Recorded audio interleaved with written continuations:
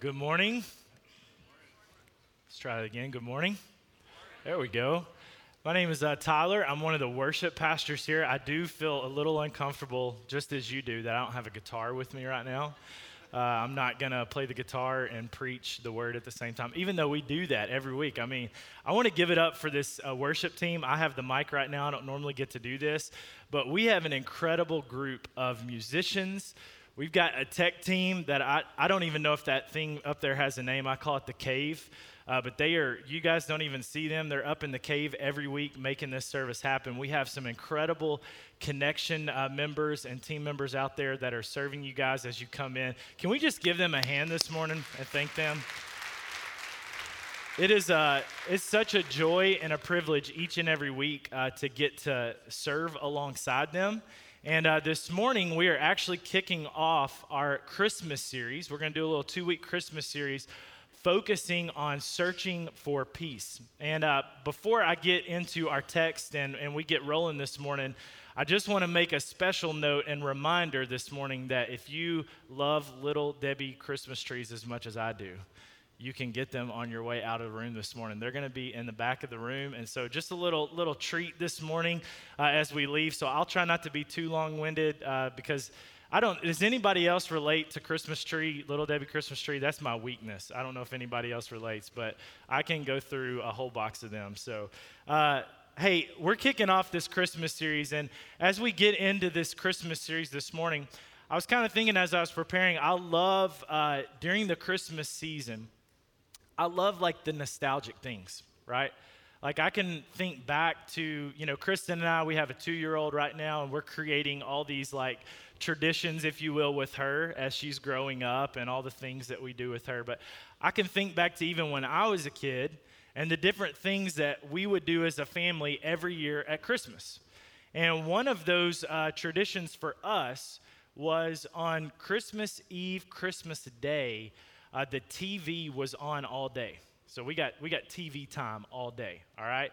And it had to be on a specific channel, though, TBS. Some of you guys know where I'm going now. What movie? A Christmas Story, right? A Christmas Story in our house was on repeat 24/7, just like it was on TBS. And so amidst all the gifts and all the hanging out with family, me and my brother fighting over the new toy, whatever we were doing, you would catch like parts of the movie all day and basically watch the whole thing probably a couple of times. But one scene that I love in that movie, and there's a lot of scenes that are very memorable, but one is right before Christmas morning, right? Like it describes just what Christmas is like for a lot of us in so many ways, right? There's this scene of the living room with all the decorations and the lights and the tree and the presents under the tree, and it's just quiet, right?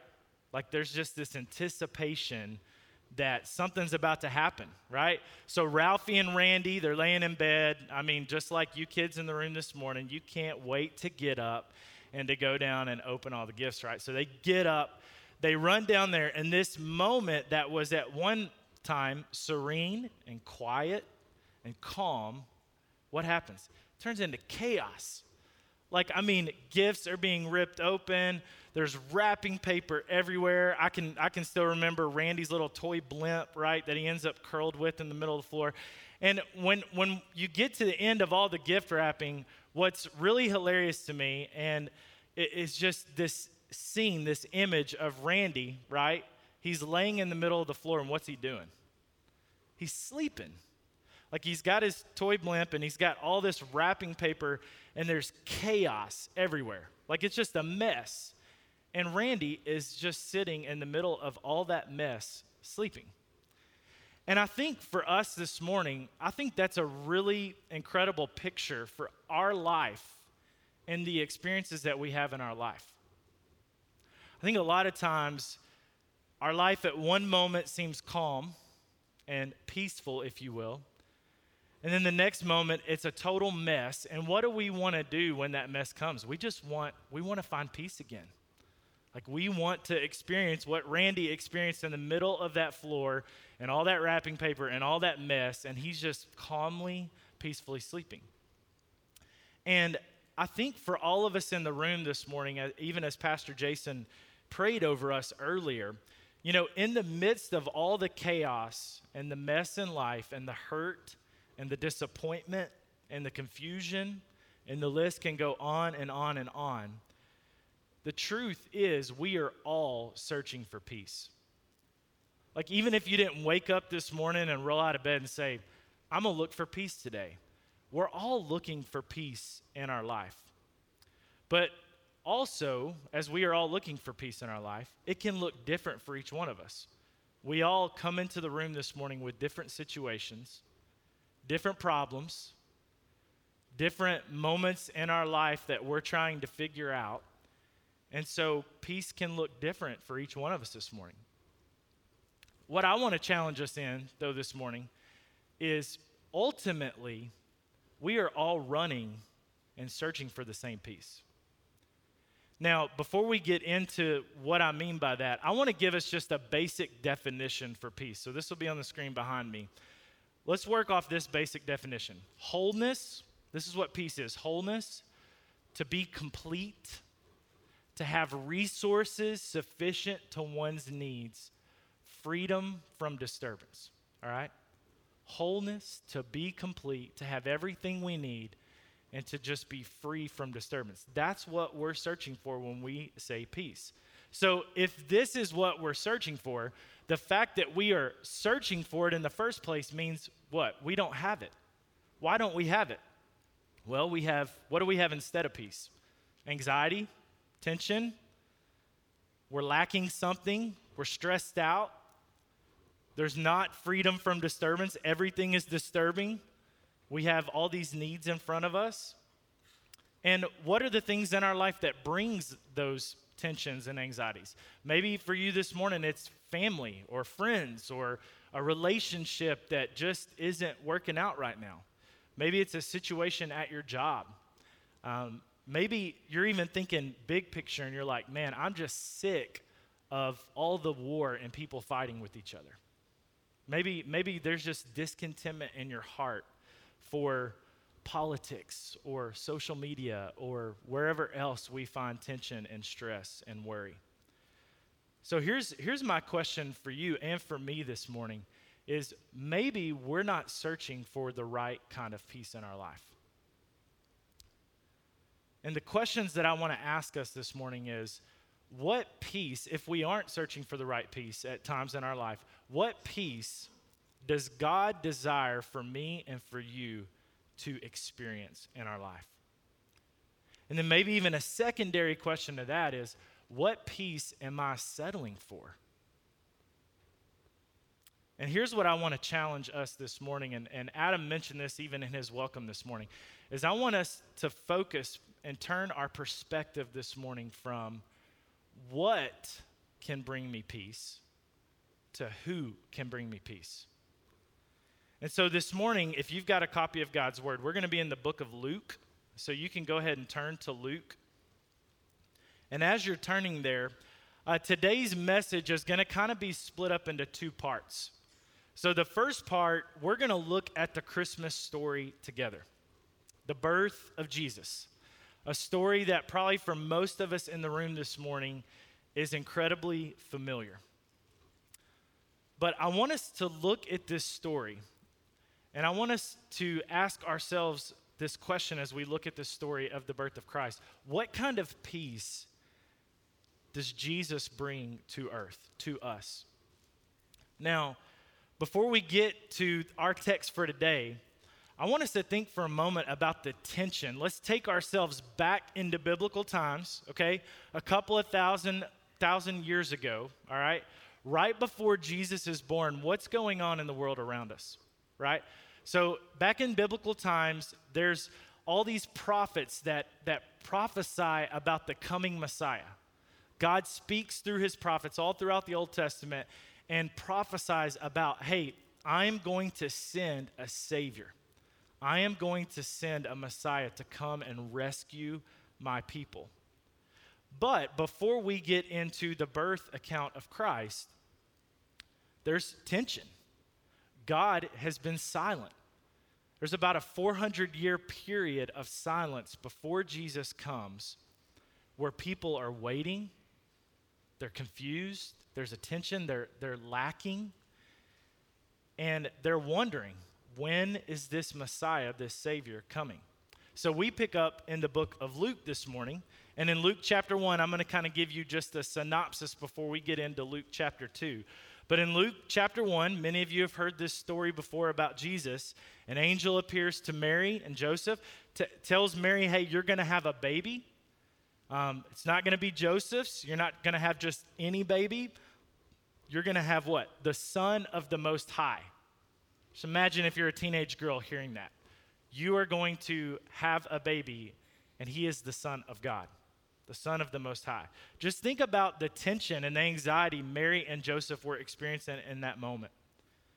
And then as we pick up in Luke 2, because of the census of Caesar Augustus, Mary and Joseph, they're led to the town of Bethlehem. And that's where we find Jesus being born in a manger, the story that we know. And we're going to pick up our story this morning in Luke 2, verse 8. Now, as we jump into this scripture this morning, as we look at just a few verses of the story of the birth of Christ, I want to focus on two foundational truths about the peace that Jesus came to bring. So let's pick up together in Luke chapter 2, starting in verse 8. And in the same region, there were shepherds out in the field, keeping watch over their flock by night. So Jesus was born. This incredible moment in history happens. The Savior of the world has arrived. And where does our attention get turned to? A manger and some shepherds in a field. Why is this significant for us? Why is it so important that Jesus, the Son of God, the Son of the Most High, was born in a manger? And why does our attention first get pulled to these shepherds in a field? Here's our first foundational truth about God's peace. God's peace comes through humility. It's the first thing we've got to understand about God's peace. It steps in through humility. You see, the peace that God brought down to earth through Jesus was done in a way that is opposite the way the world expected it. I mean, even if you and I were to transport our bodies back into biblical times before the birth of Christ, how would we expect the Son of God to come into the world? Through power, wealth, status? But no, he didn't choose a castle or a mansion or some crazy thing. He chose a lowly, dirty manger. And then he also chose for the good news, this incredible message that, hey, all the years of waiting, the Savior has arrived. Who does he go to first? Shepherds. Now, I don't know if there's any shepherds in the room. All right, do we have any shepherds? I don't think we do. Chris is a shepherd. Y'all get that? Okay. If you don't, you can go meet Chris. He's a great shepherd. All right. I'm going to talk for a minute about biblical times shepherds and what they were like, okay? The occupation of a shepherd, it wasn't a highly sought out position, okay? Like you didn't grow up as a kid necessarily. If you wanted to achieve wealth and status and power, you didn't grow up and say, hey, I want to be a shepherd one day, okay? Matter of fact, shepherds were considered to be liars and thieves. And obviously, they're hanging out with sheep all day. They probably don't smell great. They didn't have the greatest moral compass. And then to top it all off, their testimony, so a shepherd's testimony, was actually inadmissible in a court of law. So God chooses to bring the good news that the Savior of the world had come to a bunch of guys whose testimony was inadmissible in a court of law. God's great story, his good news, comes to some of the most untrusted people in society. Just think about that for a moment. the good news of Jesus that you and I have heard about, we're sitting in this room today, and the good news of Jesus has traveled all the way to us on the other side of the world, started with some untrusting shepherds.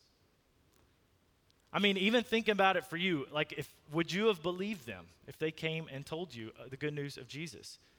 And when we think about God's peace coming through humility, right at the beginning of Luke's account of this birth story of Jesus, there's this a phrase that Pastor Tim Keller came up with called the upside down kingdom. And immediately we see God establishing this upside down kingdom on earth. And what I mean by that is the economy of God's kingdom is upside down to what the world sees as valuable.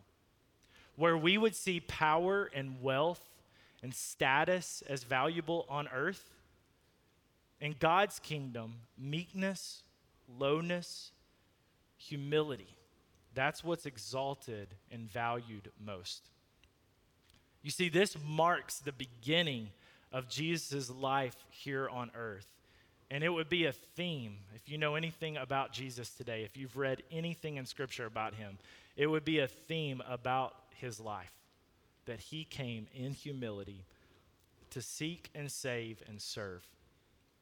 So when God's peace comes in humility, through humility, it's important for us to remember this morning that peace is not absent of conflict, right? I think so often in our life when we search for peace, we try to run from conflict. I mean, that's basically what we're trying to do. We're trying to say, listen, I've got this issue or this problem, and we tend to run from our problems. Like we try to run from when we feel broken inside over something, I got to get this feeling away from me as quickly as possible. But when God's peace comes, when Jesus comes, it runs toward brokenness.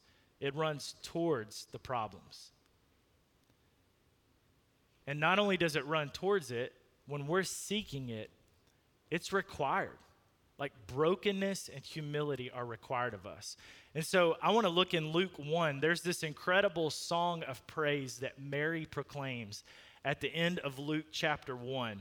And she alludes to this in her song of praise to the Lord. It says this in Luke chapter 1, verse 51. He has shown strength with his arm. He has scattered the proud in the thoughts of their hearts. He has brought down the mighty from their thrones. And what does he do? He exalts those of humble estate. So God flips everything upside down when Jesus comes. He says, listen, your path to finding true peace, your path to experiencing what the Savior of the world has to offer is not through being proud, it's not through power, it's not through wealth, it's through making yourself as low as you can. He flips it. So often we try to do everything we can to avoid brokenness, our problems, and God wants to embrace it in humility this morning. So what happens as we continue in Luke 2? So the angels come to the shepherds. We pick up in verse 9. It says, an angel of the Lord appeared to them, and the glory of the Lord shone around them, and they were filled with great fear. Now, fear, the word fear it's kind of subjective, right? Like what might be fearful or scary or terrifying for me may not be so much for you, right? Like I'd hate heights. Like I cannot stand heights. I will ride a roller coaster, but I took a group of junior and high school kids that's probably about 10 years ago. We went to the Grand Canyon. Has anybody been to the Grand Canyon? I mean, literally, I guess I had this like image of what the Grand Canyon was in my mind growing up, that there was like all this safety railing and all this stuff like around it, and you're totally fine and you just look. No, it is like loose gravel. Like it is literally standing on the edge of the abyss, and it's just loose gravel. And so here I am, and if you know anything about me, or if we get to know each other, I am a worst case scenario, like hardcore. Like I am just processing like every bad thing that could ever happen in the world, period. I'm a lot of fun to hang out with. But I'm just freaking out the whole time because I got all these junior high school kids that are just playing and kicking rocks, and I'm just like, dude, I'm going to get fired because somebody's falling off the edge here and it's going to be traumatic. But, that's terrifying for me. That may not be so much for you, right? Like fear is subjective. Maybe you're scared of snakes or spiders or fill in the blank with something that's just really terrifying to you. This is a more intense kind of fear that you experience when you experience God's presence and when his glory shows up. When the glory of the Lord is shining, there is an awe and a reverence that we experience when God steps in. And so in verse 10, what does the angel of the Lord say to the shepherds? They're standing here. Obviously, they're a little freaked out because there's angels in front of them.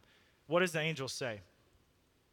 Fear not, for behold, I bring you good news of great joy that will be for all the people. For unto you is born this day in the city of David, don't miss this, a Savior who is Christ the Lord. And this will be a sign for you. You will find a baby wrapped in swaddling cloths and lying in a manger. I want to go back to verse 11 there. For unto you is born this day in the city of David, who? A Savior who is Christ the Lord. It's important for us to catch that because Jesus is the Savior. He is the Messiah that had been prophesied about for years and years and years and years. And he had come. He was God's promised servant. He had come to save God's people. But it's also important for us to understand that he is the Savior, but he is also Christ the Lord, which the Lord translates here in the original language to Yahweh, signifying that Jesus was not only just the Savior of the world, he was fully God. He possessed God's full, sovereign, authoritative nature. So even at birth, even as a tiny baby, I'm assuming tiny, Jesus was both a Savior for the world and he was God. So this news comes to these shepherds. Hey, listen, I've got this great news, and the angel says, I'm coming and I'm telling you about this news. And what happens next in verse 13? And suddenly there was with the angel a multitude.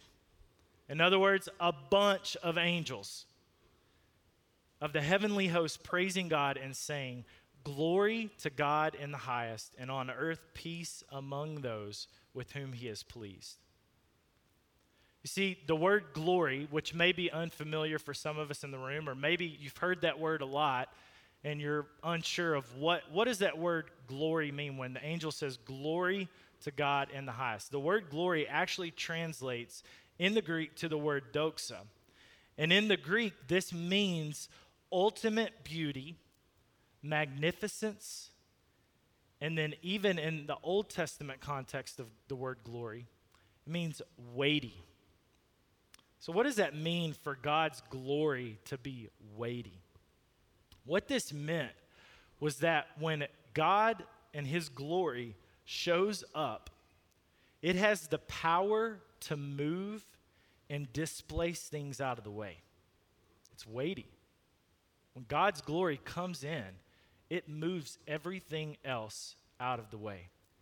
So when the angels, going back to that verse, say, glory to God in the highest, what they are proclaiming to these shepherds and to the world is that there is a beauty, there is a magnificence that displaces all other things now. There is a beauty in this baby of Jesus that compares to nothing else, and it lessens the beauty of everything else around it. So we understand that God's peace comes through humility. But secondly, in the angels' worship of Jesus, we learn that God's glory and our peace are inseparable. The coming of Jesus to earth is God's greatest display of his glory. By bringing peace on earth through Jesus, God is glorified, and we can experience true peace with him. You see, it's impossible for us in our life to truly experience the peace that God wants us to experience and to not care about his glory. Like, we must be passionate about God's glory and his worship so that we can experience the true peace that he has called us to experience. So God's peace comes through humility, and God's glory and our peace go hand in hand. These are two things that I believe we can learn out of this story about the birth of Christ. So it's one thing to understand these two foundational truths about God's peace. It's another thing for us to begin to ask the question, okay, how does that apply to my life? You see, what's interesting is when Jesus came into the world, going back into biblical times, when he came into the world, there was a guy, and we read about him in the birth story. There was this guy named Caesar Augustus, right? He was the ruler over the empire there. He was leading. And what's crazy is when Jesus came, the Roman Senate had actually given him the name Augustus in 27 BC to honor his defeat and annexation of Egypt. So a little history lesson for you, right? So Caesar Augustus got his name because he had come and he had conquered. And what did he do? Although he was harsh and unrelenting, and the peace that he brought was more of a submissive peace, he was a master administrator who restored order to the empire after there had been 2 decades of civil war. So why is that important? It's important because he was known before Jesus came and was born that there was this Romans golden age was named the Pax Romana, and they gave Caesar Augustus all the credit for bringing this Roman peace that lasted for over 200 years. So why is that important for us to see in the story? It's because a lot of times for us, we will turn our attention to a ruler, to a leader, to another person to bring us peace. We place the expectations on their shoulder, say, hey, I need you to bring me peace. But what I believe Luke is doing for us here is he's contrasting the peace that the people were experiencing under Augustus with a true peace that we had never seen before. It wasn't an external peace, it was an internal peace that Jesus came to bring. And here's the problem that we have so often, is that we have a peace that we want, and we miss the peace that we need. We think, man, if all these elements in my life would just line up, man, if I could just have this, or if I could have that, or if this relationship, or this job, or this thing I'm experiencing would just, then everything would be at peace and I'd be okay. But that's not really the peace that we need. You see, here's the truth for us this morning. Before we can experience peace anywhere else in our life, we have to understand that the most basic need we have is to have peace with God. Whatever else you think you need peace from this morning, at your core, the most basic need that you have is to have peace with God. So if this is true for us today, if this is our most basic need, if we understand that God's peace comes through humility, it requires brokenness, and we understand that God's glory and our peace go hand in hand together, and it's our most basic need to experience this peace, then how do we get it? How do we find this peace with God? I want to give us 3 things as we close this morning, and how we find peace, and how we experience the peace that Jesus came to bring. The first is this: peace is not earned by our works or our traditions. I want to look at Romans chapter 5, verse 1. It says this: therefore, since we have been justified by faith, we have peace with God, what?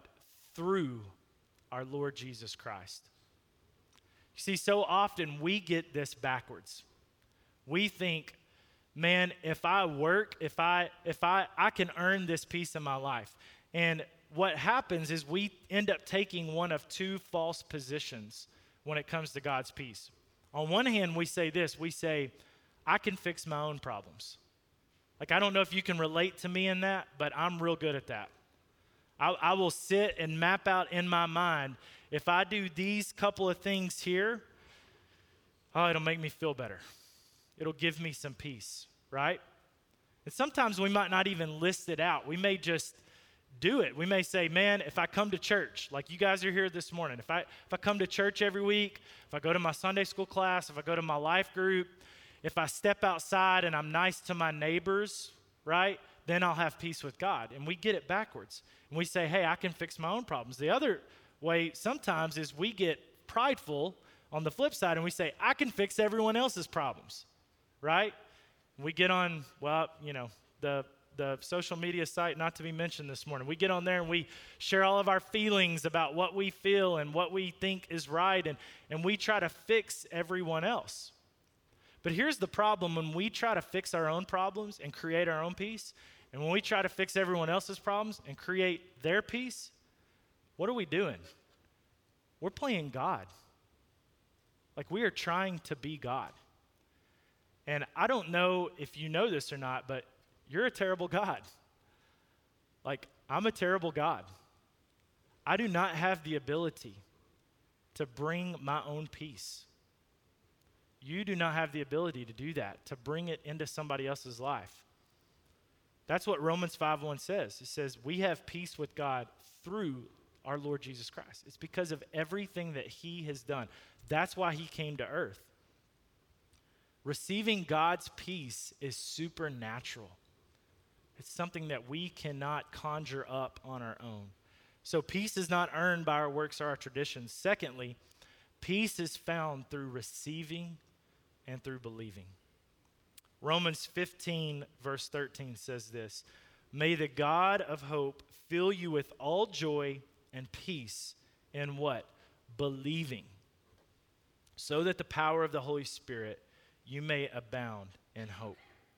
So the peace that we can experience, that God has for us this morning, is found through receiving it, not earning it, and through believing in it.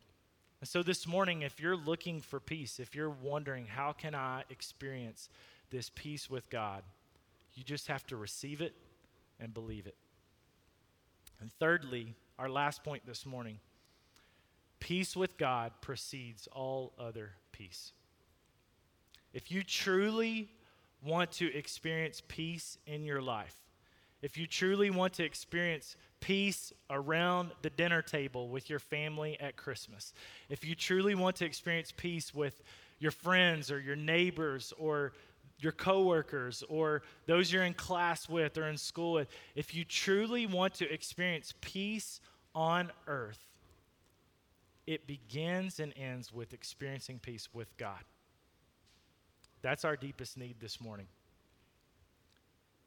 And so as we close this morning, I'm going to ask the band to come back up. And I want to look at one more verse of Scripture this morning in Colossians chapter 3, verse 15. Paul writes this. He says, let the peace of Christ rule in your hearts, to which you indeed were called in one body, and be thankful. You see, when we truly experience peace with God through Jesus, and we let Jesus rule in our hearts, not just as our Savior, not just as our I don't want to go to hell card, but he is actually the Lord of our life, the Lord of our heart, then we can experience God's presence and we can experience his peace in an incredible way. And the way we do that this morning is simply by coming in humility, coming in brokenness, to say, listen, I don't have to be all put together. I don't have to say the right things. I don't have to have everything figured out. I just come as I am in the midst of my brokenness, the thoughts that I have that no one else knows about, the sin in my life that I think is hidden, but it's not. We come in that, and we can experience the peace that God has for our life. And when we experience that, that unlocks the peace that we seek to have with the world around us. And we are able to give God glory in the way he has called us to.